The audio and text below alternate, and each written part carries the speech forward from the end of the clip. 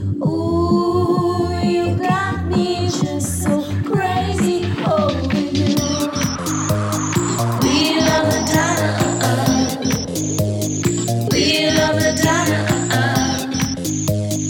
we love Madonna, we love Madonna. Hi, this is Stephen Bray, and you're listening to MLVC, the Madonna podcast. Your place for all things Madonna Louise, Veronica Ciccone.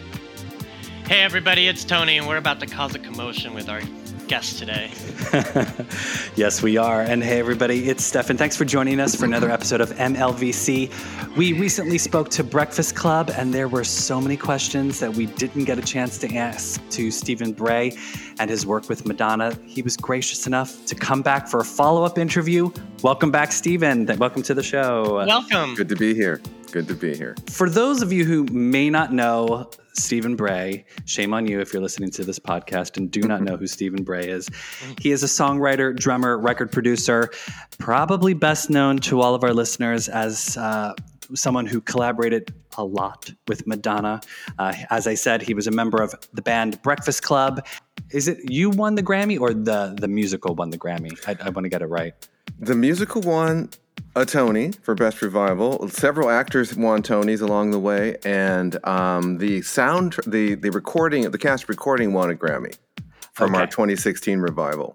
Okay, so Yeah. and the music we're talking about is The Color Purple. Yes, yeah. So for the Broadway show and the soon-to-be Hollywood musical movie version as well. So That's right.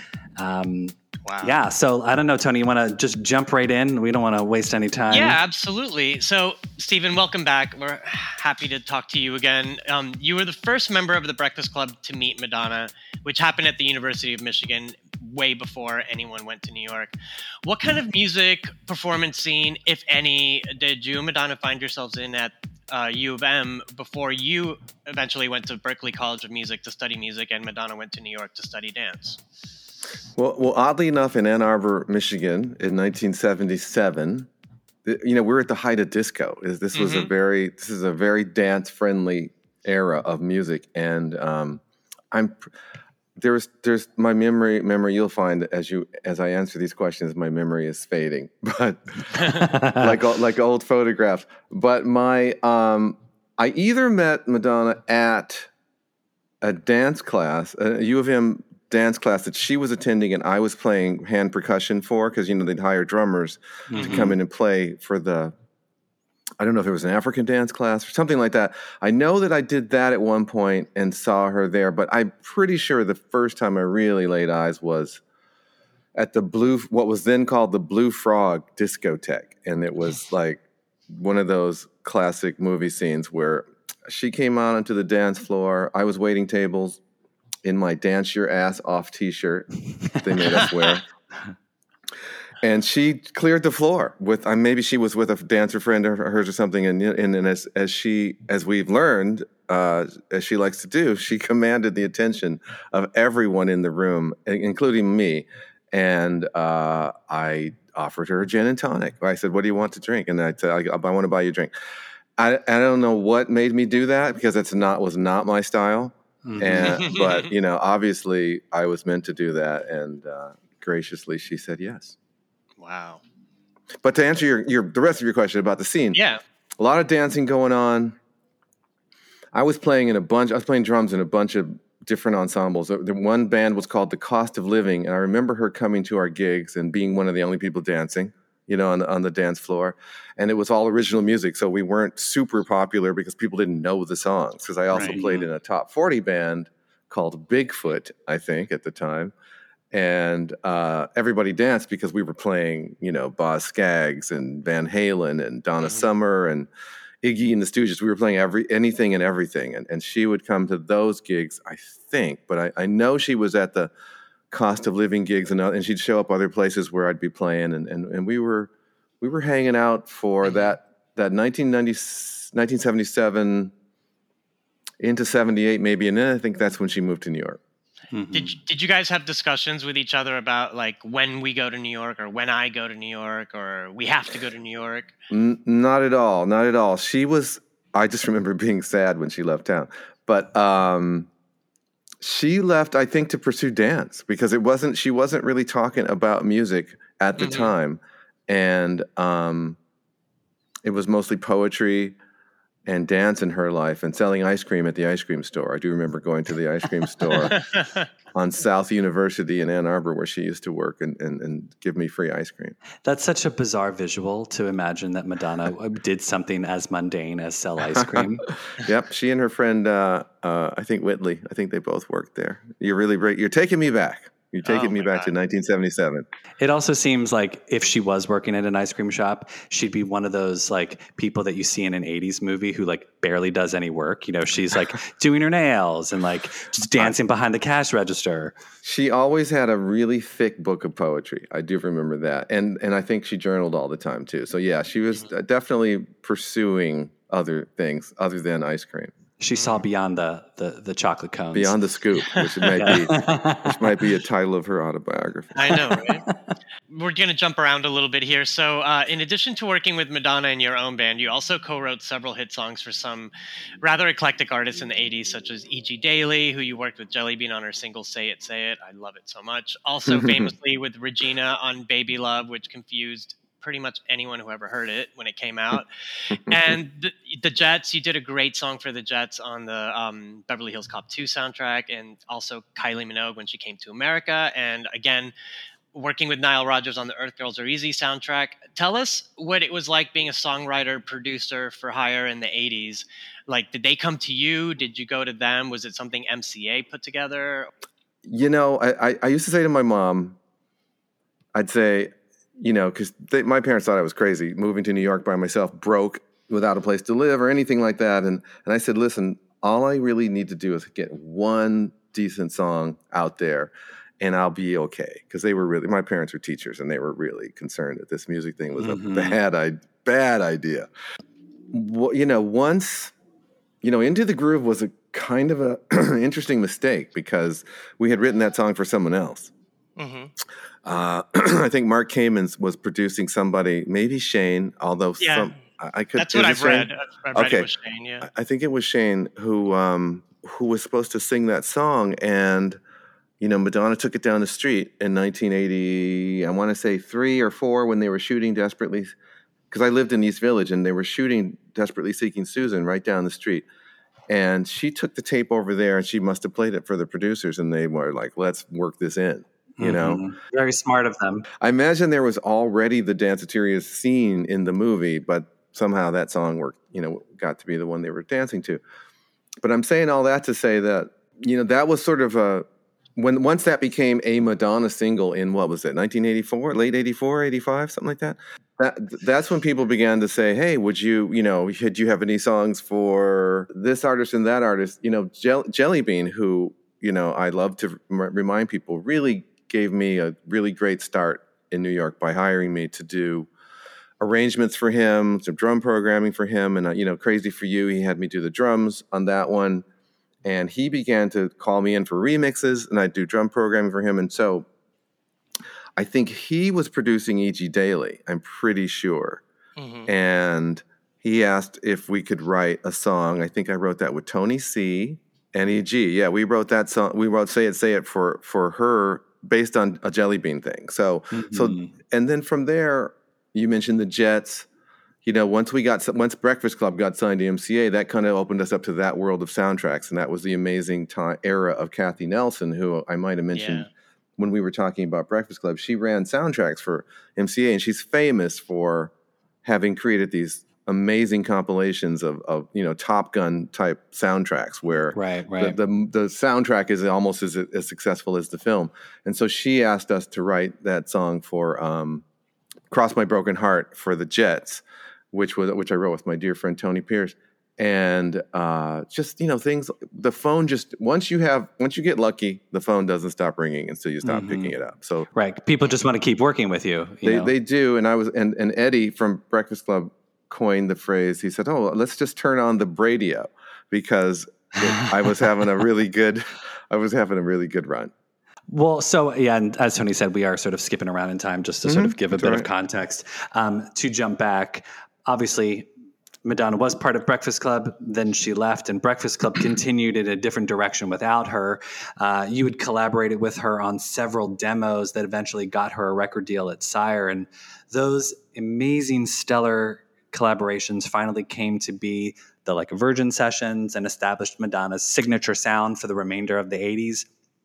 Did she want a different sound from the band when she was in Breakfast Club? Was that something that she was sort of saying, I think we should do this? Or was it very much she just was aligned with keeping Breakfast Club, and she thought, after I leave here, I'm going to do my own thing? I'm guessing a little bit because we weren't contemporaneous in Breakfast Club. We weren't in the band at the same time. So, because I basically took her place as the drummer. Right. But creatively and musically, what I'd say happened is that she realized that she wanted to be in front.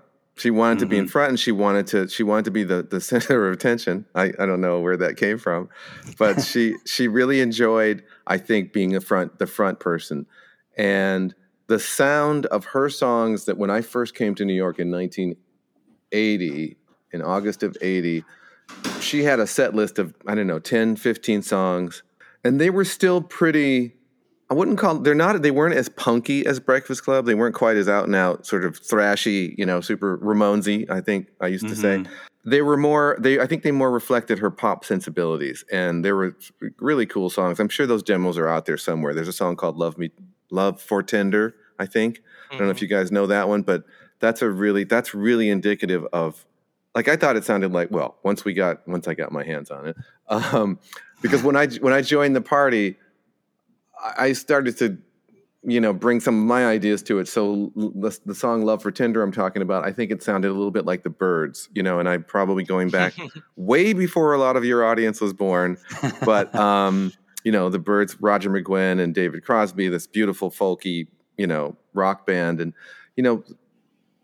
her songs had a simplicity to them that I think some of these. Well, it just lended itself to arrangements like the Love for Tender and Hot House Flower. You guys know that one? Have you heard that song? Mm-hmm. Oh my God. Mm-hmm. Yeah. You have some fun digging to do because I think they're out there on the internet. There's a song called Hot House Flower. If you leave me alone, I might die was the lyric.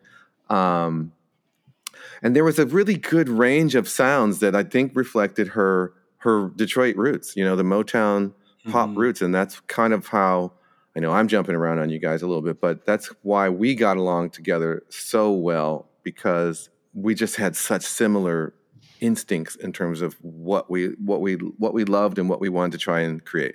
Mm-hmm. And can I ask, what was the collaborative approach when you worked with her? What was it like getting together to work on music with her? Was it sort of like clear delineation of who was taking care of what, and you were going to step in and do this, or were you both bringing ideas to the table? Definitely both bringing ideas to the table, because she is, I like to remind people who don't understand, she's an extremely gifted musician and musical person. Her sense of musicality and harmony and melody is all hers. Nobody gave her any of that. Mm-hmm. And if I did anything, it was to sort of help shape things and maybe create arrangements that showed off the song better, which is what I think is the important job of collaborators. But the process, in terms of style, we both love a lot of different kinds of things. I think that I was a little more clubby, though. She, as much as she loved dancing, the music she was making, and maybe that was because, a lot of the times when you're a songwriter, how you write is based on what instrument you play and how you play that instrument. And so she's approaching the songwriting as a guitarist, and maybe as a rock guitarist, whereas I was coming at things like as a drum programmer, as a drummer, and I think the songs that I was writing some songs on my own that were more kind of out of the club world. Mm-hmm. And thank you for that. Yeah. You're welcome. I was smart enough to realize that my singing of a song is not going to sell it. And I said, we had been doing a lot of Madonna songs in the Emmy Band or the Millionaires or Modern Dance or whatever we were called at the time. But I said, hey, I got this song. Will you sing it for me? It's called Ain't No Big Deal. And here's the lyric and here's how it goes. Mm-hmm. And thank God she sang it. And have you heard that demo? That's yeah. out there too. Yeah. That's out there too. Well, not the record, not the one that's on the record, not the one that's on Attack of the Killer Bees. Right. That's the one B-side, that that's the one that Mark Kamen's produced. There's a more disco-y version of it. I don't know if you've ever heard that one, but but that was a smart move on my part, because she sang it way better than I did, and I think she took it around to Danceteria, and Mark Kamen's, I think, was literally playing the cassette, that we'd made, and I think that caused her to trust my instincts about the dance side of things, which was, and like I say, a whole other route. I think her manager at the time, Camille, was pushing her more to be like a Cher, Right. like a there's another demo out there maybe called I Want You that's very Cher. It's very rock, and it's very poppy. I mean, everything she does is hooky, because we just love Hook so much. But she came back to me and said, let's do some more of this kind of stuff. And so that's where the 4 songs, we did 4 songs that I think got her signed, that Seymour Stein and Michael Rosenblatt signed her off of over at Sire. That was a super long answer to your question. No, it's perfect. As you're mentioning, Stephen, there is a lot of those songs that we might have heard that are floating around on the internet. There's a treasure trove of unreleased Madonna that is basically fan fiction almost sometimes at this point. And I wanted to dive in a little bit on some of the songs that maybe we've heard about that you worked with, and sort of a little bit about what you could tell us, what you remember about those. 2 songs that you wrote with Madonna for her albums, I'm guessing True Blue and Like a Prayer. Please correct me if I'm wrong, but talking about Each Time You Break My Heart and Get Over, which were reworked and produced for other artists. Tell us a little bit about those, and also any of the other unreleased tracks from that time that no one has heard, that unfortunately the fans will not be able to hear. Another one was like Morning Signs from the Vision Quest soundtrack that was recorded but never used. We're just sort of looking to sort of like, because we've heard things about, for Vision Quest, there were meant to be 3 songs, but only 2 were used. And the one called Warning Signs was never was that a ballad? Was that Such an a great upbeat song? Such a good song. So I'm going to need your help to remind me of different titles, but yeah, I think going chronologically, Warning Signs is probably the first of the ones you've mentioned. There's also one before that called Head Over Heels that's really good, that I doubt that anybody's ever heard. Really, because we didn't get that far with it. Right. Head Over Heels and Crushed to Bits. Really cool song. But Warning Signs was, we did it. I think we did 4 songs. It was Shooby Doo. Did that come out?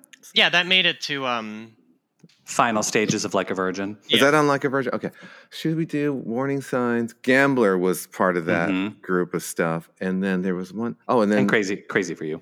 Oh, but that was Rob Mounsey. Rob Mounsey did that arrangement. And John Lind, may he rest in peace, such a great man, wrote that song. But Warning Signs, you asked about the tempo. It's kind of a mid-tempo. If it sounds like anything, it's, is it Warning, Warning, Warning.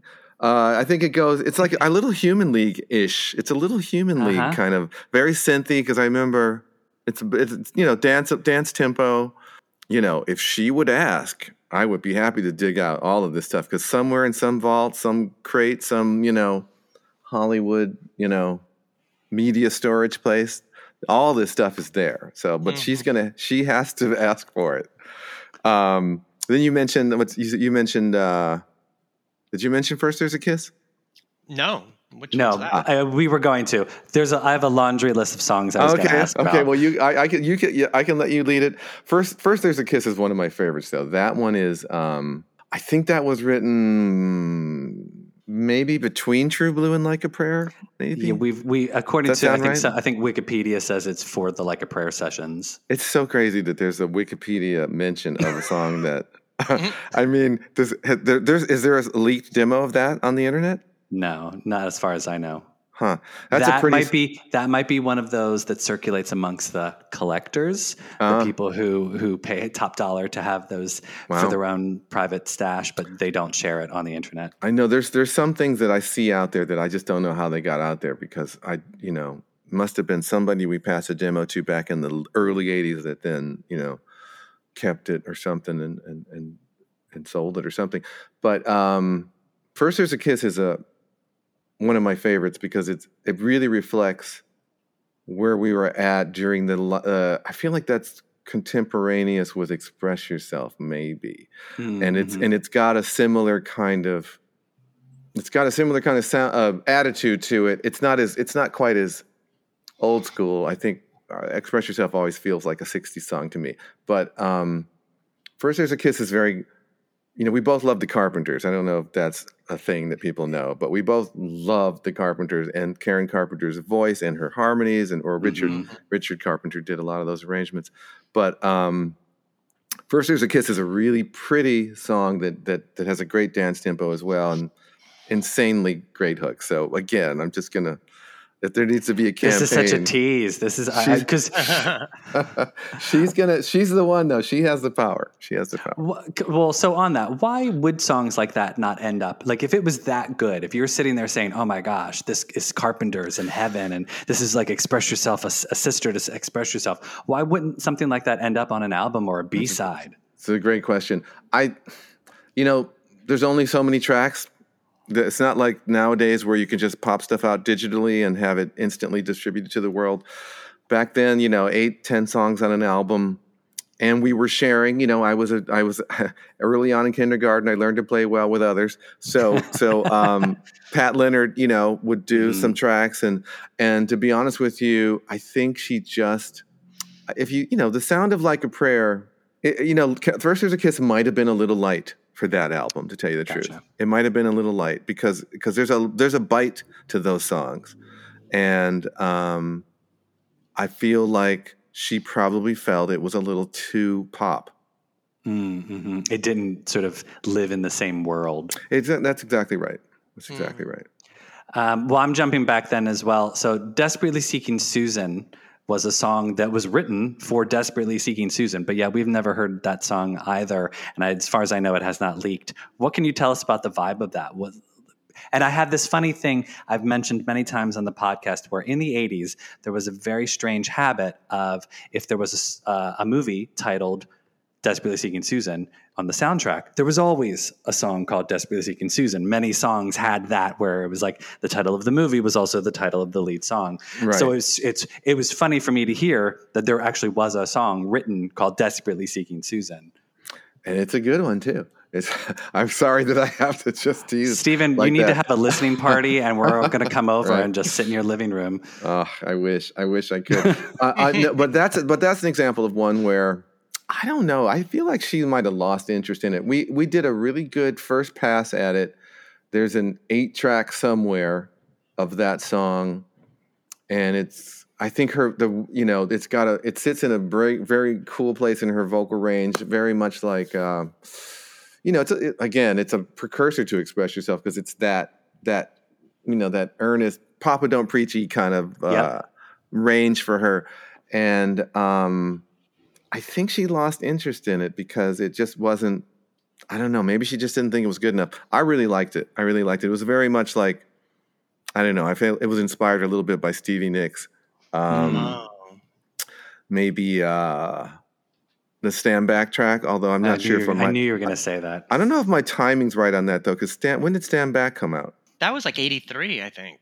Oh, was it that early? Then yeah, because I know that I was going for that feel of that kind of thing, that sort of danceable, because Prince, I think Prince, legend has it that Prince had a hand in Stand Back. Mm-hmm. And I think that I was trying to do something as hooky and as danceable as that. But one of these days. What type of song was it? Was it a song about a woman named Susan? Was it, it wasn't. Definitely. It was definitely about the character. It was definitely about the character of Susan. And sung from, that beautiful way that Madonna has of being able to write from someone else's point of view. Mm-hmm. And it was about the character from the point of view of someone who knew that character quite well. We've covered Love Attack and First Is a Kiss, Desperately Seeking Susan. You didn't mention Love Attack. Oh, we didn't mention Love Attack? No, I don't think so. That was another one I wrote with Tony C. I did. No. Why? No, because of Tony C. I wrote Rap Attack. Different song. Rap Attack, Love Attack. Yeah, Love Attack was definitely also during the it was Express Yourself, right around that same time. Mm-hmm. And again, I feel like, God, did Nikki Harris sing a version of Love Attack? Oh my God. It was for some reason I feel like maybe she considered recording it or something, because I can almost hear her singing the background vocals on it. But I'm going to admit to you, I'm blurring Rap Attack and Love Attack in my mind. Yeah, because I'm singing the hook to Rap Attack in my head, and I'm not going to be able to speak much to Love Attack other than I remember liking it, and it's definitely in that same. I can tell you the drum machine, RX5 Yamaha drum machine that I used on that one, and it was definitely during that same period of demos we did up in Sherman Oaks where I used to live. There was an album that was released by you in 1997 called Pre-Madonna, which is a collection of demo songs that you worked on with Madonna but had never been heard before. On a personal note, I just wanted to say I think your demo of Stay and Don't You Know should have been a single. I mean, those are amazing songs. Are there any other unreleased demos in the vault that you chose not to put out that we haven't heard, or was that sort of like those are the cream of the crop, everything else just was unfinished? Well, that whole collection's a sensitive subject because it was sort of mishandled by people that were involved, and well, the truth is, it was meant to be a scrapbook, a scrapbook of our early days, and like songs like Crimes of Passion, which was a really early one for us. I really, really enjoyed that stuff, and I thought it would be a really cool kind of. I thought it would be a really good musical scrapbook, and I remember saying that to her. But there were the people I was working with on it really jumped the gun because she should have had complete approval and oversight, but the folks I was working with jumped the gun because they were probably just overly enthusiastic is the kindest way I can put it, and did it in a way that she wasn't happy about, and it's unfortunate because I think those songs, we were talking earlier about her sound. Laugh to Keep from Crying is a really good bridge from what she was doing with Breakfast Club and what she was doing, before I came to New York, and then what happened after, because that was one we wrote together. But there are, and to answer your question, there are other songs. Those were I was legally able to include them in that collection because of when and how they were recorded. But there are some others that's not the case. So that's why I keep saying, if she wants to hear them, they can be found and they can be polished off and see the light of day. Yeah, because I think that's one of those things where people maybe like people who aren't in the music industry, they might not grasp why. Oh well, if these demos were able to be put out, how come other demos haven't been able to come out? Right. Yeah. Yeah, once you sign an exclusive contract with a label, that means that anything you do after that period of time is theirs. So that's just the easiest way of putting that, and so that there's a line of demarcation with some of the stuff we did where once she signed with Warner's, I would not have any, standing, to do anything without permission. Right. Well, I mean, don't you know, as Tony knows, that's been one of my bops. I had only recently discovered it. I think this just within the past year. You make my life much brighter now. Yep. I totally forgot about that song until you said it. Yeah, it's heaven.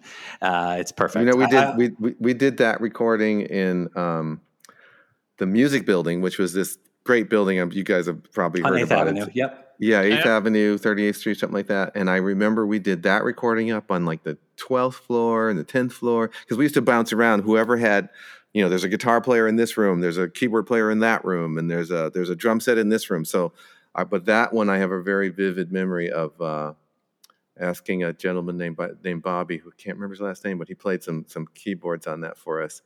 And that's a good one. I love that one. And Stay was such a trippy one. That version of Stay is it's so good. I just remember 3:00 in the morning, 12th floor in Regina Richards' room. Oh. That's where we did that one, because Regina was in the same building, and that's where we did that. That's where we did a lot of work in Regina's room. Nez and Regina. Each Time You Break My Heart was. I feel like that came from. That was probably meant for True Blue. I think, based on when my memory of, I can sort of picture us working on that one, and again, just the stiff competition. Pat Leonard's a tough act to follow. Yeah. He's really good, and I think that one just didn't make the cut. And and there is a version of her singing it out there now. Has that one leaked? Is that out there? It's. I think people just want to hear like a polished version of that because the version that's out there is kind of not great. Is it scratchy and weird? Yeah, it's doable. It'll get you through the day if you need it. I see. Well, that's one where if her ladyship wanted to hear that clean version, it could be done. That's definitely those are. I think that's stuff that's been, it's retrievable somehow. But yeah, I really loved that song because that was very much in the whole True Blue. She's so much in love with Sean Penn, that pop sort of sad crying pop song thing that's going on in that. And but Nick Kamen, may he rest in peace, did a beautiful job on it. I thought that was a perfect fit. And I remember a friend of mine saying to me, "There's this song I hate. They play it all the time. They play it all the time." She lived in Europe at the time. She said, "They play it all the time. I can't stand it." And I asked her what it was. She said, "That's my song." And so I was happy to hear how much she hated it. These are questions that I've had for, I guess, decades now. But yeah, anyway, Baby Love, released in 1986. So it was co-written and produced with Regina Richards. And it was a big summer radio hit in the U.S. I grew up in Houston, Texas, and it played on the radio at least 4 times a day. Everyone thought it was Madonna singing on the track, even the DJ at first. Wow. What did she think of the song, Madonna? And also, there are, I've actually heard you speak on this, and I've seen, written clues throughout the years about the unreleased demo of Baby Love produced by Jelly Bean featuring Phoebe Cates when she was trying to launch a singing career. Like, that's interesting.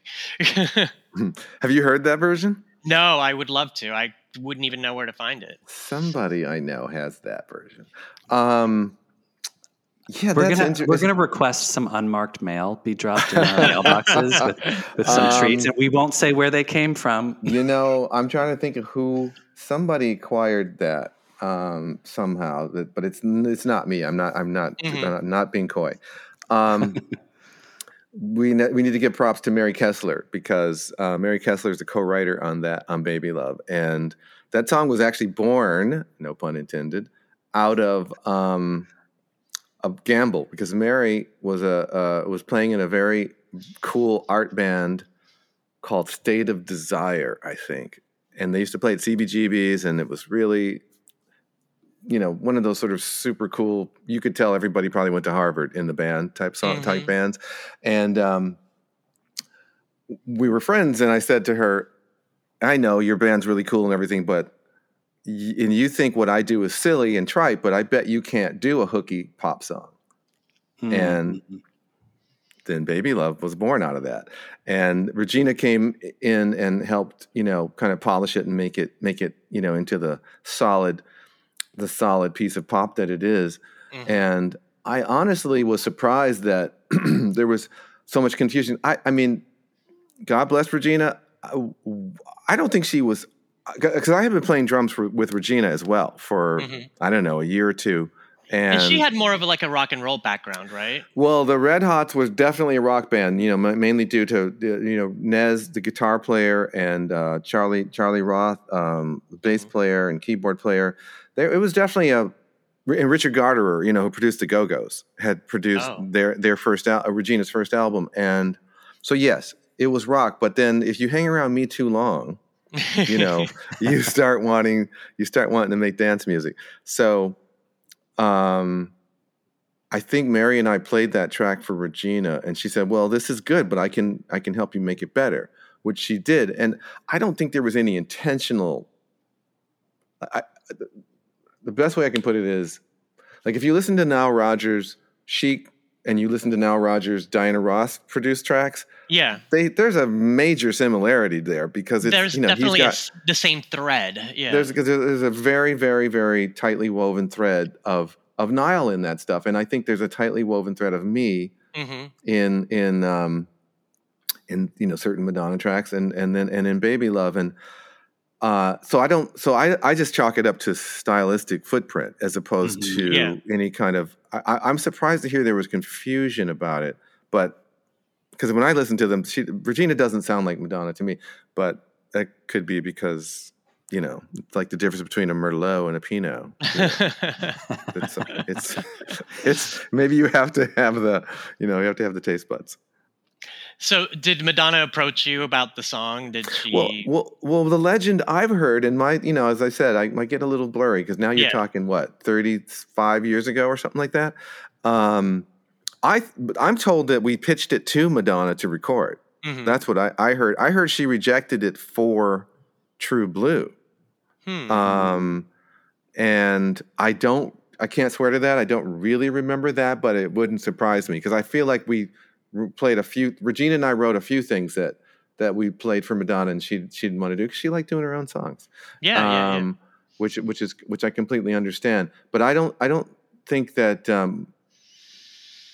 don't remember any more controversy than that. Let me put it that way. Well, good, because it's such a good song and it still works. I mean, it showed up on season 2 of the Ryan Murphy show Pose. It opened up one of the episodes with the ballroom scene, and it was like, oh my God, this song still slays. Oh, that's cool. I think I heard that, and then I heard that Scream Queens. Yep. He put it in there too. I think he obviously likes the song, and thank you very much, Ryan, for that. And he always plays the remix, which is the better version, I think, because it just has Michael. I did that with Michael Hutchinson, who may he rest in peace. God, 35 years just takes people from us. But Michael Hutchinson is really, really fun and great engineer that I met working with Jelly Bean at Sigma Sound in New York, and we did that I had a studio apartment. And we did all that whole thing in like this one room apartment, basically. Wow. Which is true of Into the Groove as well. That was mostly done in a 5-floor walk up on 8th Street. And so that New York is, we were Billie Eilish, she took a cue obviously from our playbook of let's just do it at home. Yeah, I heard Madonna say in an interview once that the demo of Into the Groove was so raw when you guys recorded it that you could hear like sirens in the background. And of course, I racked my brain trying to find that specific demo so I could hear the sirens, but it's been cleaned up too many times, I think. well, to be honest with you, the demo of Into the Groove is what's in the movie. Oh, okay. That's why it sounds a little tinny with the sound mixing. Because I think that's a 4-track because they said, give us this now. And there was not time to do anything else. And I said, well, Madonna, don't you want to sing that again? And she's like, no, I'm not singing that again. What's wrong with it? And I'm like, you can hear dogs barking. But well, and I've said this multiple times on the podcast. The demo version of Into the Groove is by far the superior version of Into the Groove. Like, I love that they've decided to add pianos and the remixes, other this and that and blah blah blah, and souped it up and made it sound pretty and whatnot. But like the down and dirty version that you hear over the credits and in the club scene, the danceteria, that is the definitive version. It's I wanted an entire album of just that sound. Yeah, that's you're hearing 8 tracks mixed down to 4. Well, speaking of 35 years, Madonna's Who's That Girl movie recently commemorated its 35th anniversary. Wow. We recently spoke with director James Foley about it. We did a little tribute episode, which I think you said you listened to a little bit of. You had done the music for the film as well as worked on some of the songs for the soundtrack. What do you remember about working on the score for that film? I remember being terrified the entire time because I was so honored and thrilled that they asked me to do that because it's I had never done that before, and it was such a responsibility, such a huge responsibility to do the score for a film, and I just did the best I could at the time. But I'm such a movie fan, I was so into it, and thank God, they liked my concept of like, let's just make this whole thing a house mix, let's make the score this house track, because I think house music was becoming really popular at the time. And Mm-hmm. even though I far too poppy to truly be house, I did my best in terms of trying to create a fun, quirky kind of bouncy thing. And that's where Causing a Commotion came out of, which I think you mentioned in the show, weaves its way throughout the film as little pieces of Causing a Commotion kind of get recycled throughout that thing. But that was really fun. And Dan Huff, who has become, one of the greatest producers of all time in Nashville, is playing the guitar on that soundtrack, and he was incredibly helpful to me in terms of like making that thing work. And then of course Pat did some beautiful, a couple of beautiful cues. What does she say? She says, "Hello, stranger." What does she say? What's that? There's a cue called "Hello, stranger" or something when she pops the cork. Griffin Dunn walks in. Oh yes, and she pops the cork, and that's one of my Hello, favorite. counselor. Hello, Yeah. counselor. That's what it is. I also that's love one of my how- favorite cues from that. I love the cues that use "Can't Stop" during a lot of the chase scenes. Oh of yeah, the beat yeah, scenes. yeah. I mean, That's a Can't song Stop it's very underrated, right? That's a song that got away. I feel like, like we were talking about first, there's a Kiss and Desperately Seeking Susan. I think Can't Stop is one that, had we had another day or two to polish it, because songwriting is always about, well, for some of us, it's always about polishing. For me, it's always about polishing, where you kind of do this draft of it and then, okay, how can we make this stronger? How can we make this better? I feel like if we'd had another day, maybe Madonna would have been more, she would have been happier with it in terms of the verse or, there's something about it that obviously they chose not to make it a single, because I love the hook of that though. It's so good. I love the hook of the song. Can't stop screaming and shouting your name. I feel like it's like a second cousin to "Where's the Party." Nice. I like that. Well, and I've also theorized many times in the podcast that the Can't Stop was a precursor to many future Madonna songs. Stuff that she does in Can't Stop, such as like the little robotic voice for the Can't vocoder. Stop. The vocoder's vocoder. there. Yeah. She's whispering in there. Right. There's there are many similar things that she then continues to use in future songs. And I was like, see, it was born out of Can't Stop. That's where it all came from. Well, it's worth it then for that. But yeah, no, I wish that song were more popular. But can't have everything. Where would you put it? So what happened with Spotlight? That was written for True Blue and then made it as the lead single to You Can Dance. Did you have any input with that song on the You Can Dance album? No, I was just pleasantly surprised that it saw the light of day there, because that's one where I think that's the Holiday guys, right? Wrote that song. Were co-writers on that song. I think that they came to us and again polishing. I think we just sort of joined forces on that, but I was disappointed that it wasn't on True Blue, but I was really happy. I think Madonna called and said, "Hey, Merry Christmas," because I think that album came out at Christmas time. Yeah. And I found a place for the song, so I was really happy about that. Yeah, and that's where we saw. That's where I personally picked up on your Sly and the Family Stone inspiration there, and then also I heard it a lot in True Blue on Express Yourself and Keep It Together. Tell us how Sly and the Family Stone has influenced you, and with Madonna, and I guess with other. Well, as I was saying earlier, one of the reasons I think we worked so well together was our musical taste was like, you've heard the expression, people finish each other's sentences. Yeah, we definitely finished each other's musical sentences, and because our love of Sly and the Family, it's an interesting blend. It's Sly and the Family Stone, it's Motown, it's the Carpenters. Because we both grew up on Detroit radio, which was this really beautiful blend of black music and pop music and everything in between. And Sly and the Family Stone, that was the first album I ever bought, was called Stand. It was their album that has Everyday People on it, and I Want to Take You Higher, maybe, and Sing a Simple Song. I was just like a super, super huge fan of theirs. And so when we, often our process would be to, when it's time to sit down and write some songs, when she wasn't busy being a movie star, was like, what's turning you on at the moment musically? You know, what's something we haven't done yet? You know, what's this, what corner of our musical, you know, universe have we not explored? And I think for Keep It Together, it was like clearly, let's do our take on, you know, Sly, because there was nobody else who, you know, if you guys saw Summer of Soul, and anybody who's listening, if you haven't seen it, watch Summer of Soul. If you like the, you know, black music and the roots of where a lot of Madonna comes from is, you know, that Stevie Wonder, and you get to see staple singers and all these great acts. You know, Sly was he's just a phenomenal example of what happens when you throw the rule book out in terms of what your influences are, because he could rock, he could funk, he could be soulful, and he could be trippy, you know, and it's all there. So we were just really respectful of that and enamored with it. And that's where Keep It Together comes from.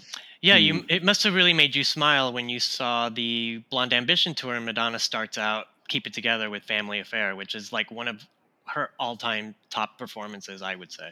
Oh, very cool. Now I'm going to have to go back and look at that. That was Blonde Ambition? Yeah, Blonde Ambition. And then for her next tour, The Girly Show, she finishes Everybody with Everybody as a Star. And it just blends perfectly. You know? I mean, those songs are just, Everybody's a Star and Family Affair. I mean, them Running Away and If You Want Me to Stay. And I mean, what an amazing source of musical joy for all of us. And it's, you know, I know, kind of tragic. It's tragic what's happened to Sly. You know, he's not well.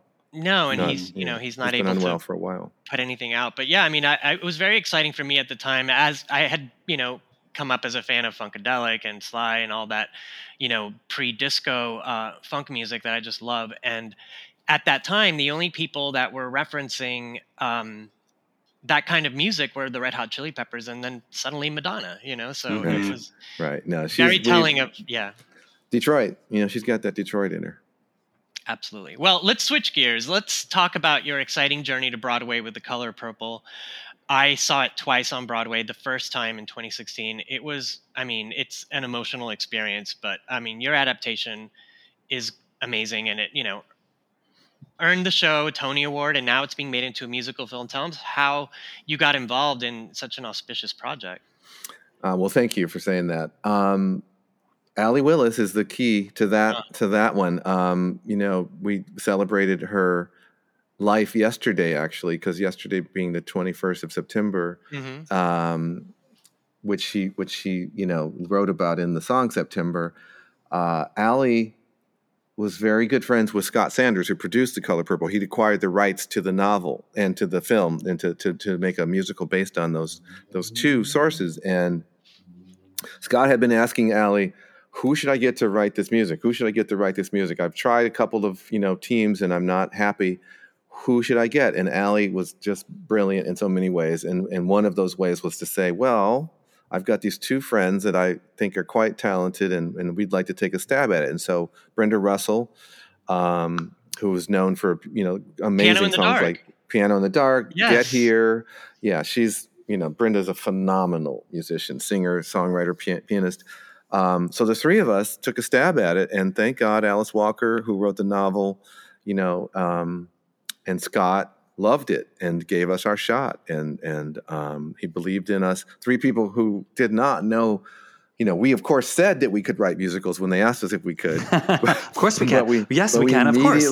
Immediately ran to the "How do you write a musical" section of the bookstore, and started watching Stephen Sondheim, you know, musicals over and over again. Into the Woods. Exactly. No, Into the Woods, such a favorite of mine, as is Company, as is Sweeney Todd.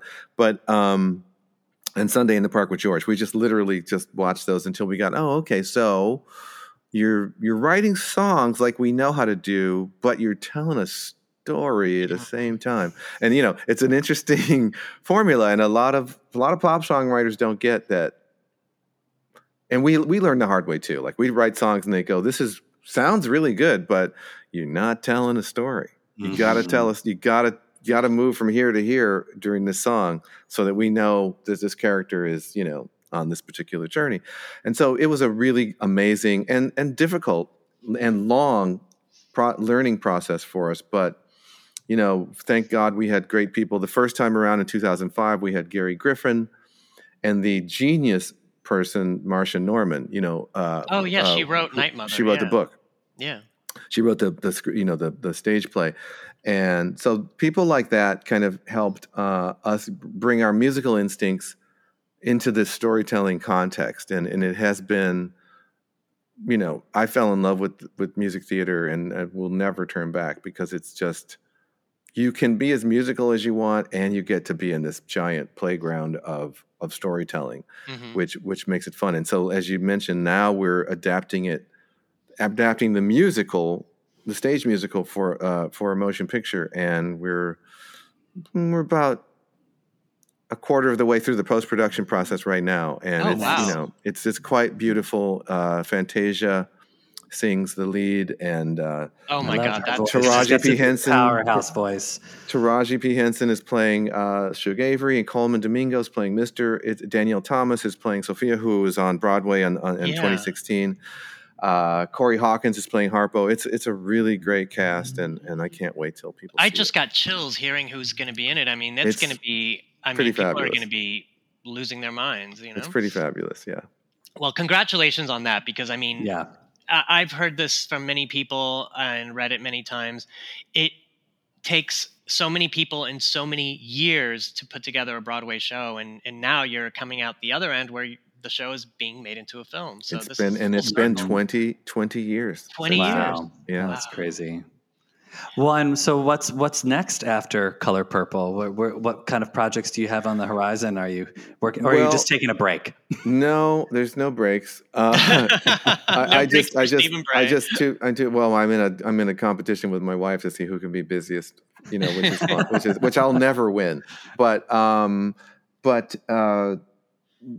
got to do with Jennifer Hudson, the Aretha Franklin film. I got to co-produce music for that with my dear friend Jason Michael Webb, who was instrumental, I should have mentioned, on Color Purple too. Genius man.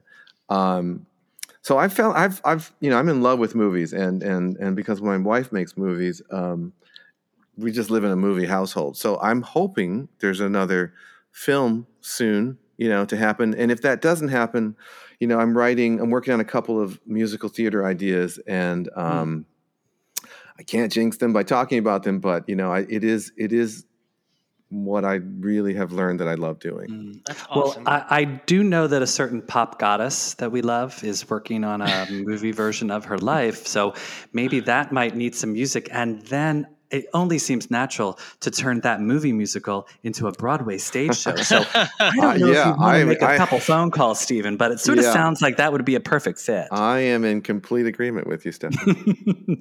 Wow, who'd have thought Stephen Bray, Broadway baby? You're just gonna take on the town. My parents made that happen, because we used to listen to Fiddler on the Roof and Camelot and The King and I in my house, and when I was growing up, and that was my parents. You'd think this, black school teacher couple, you'd think they'd be listening to Miles Davis and Ornette Coleman, but no, they were listening to If I Was a Rich Man. I mean, we just all the time. And Jesus Christ Superstar was huge. My sister and I learned every note of that musical. Well, it's in the blood.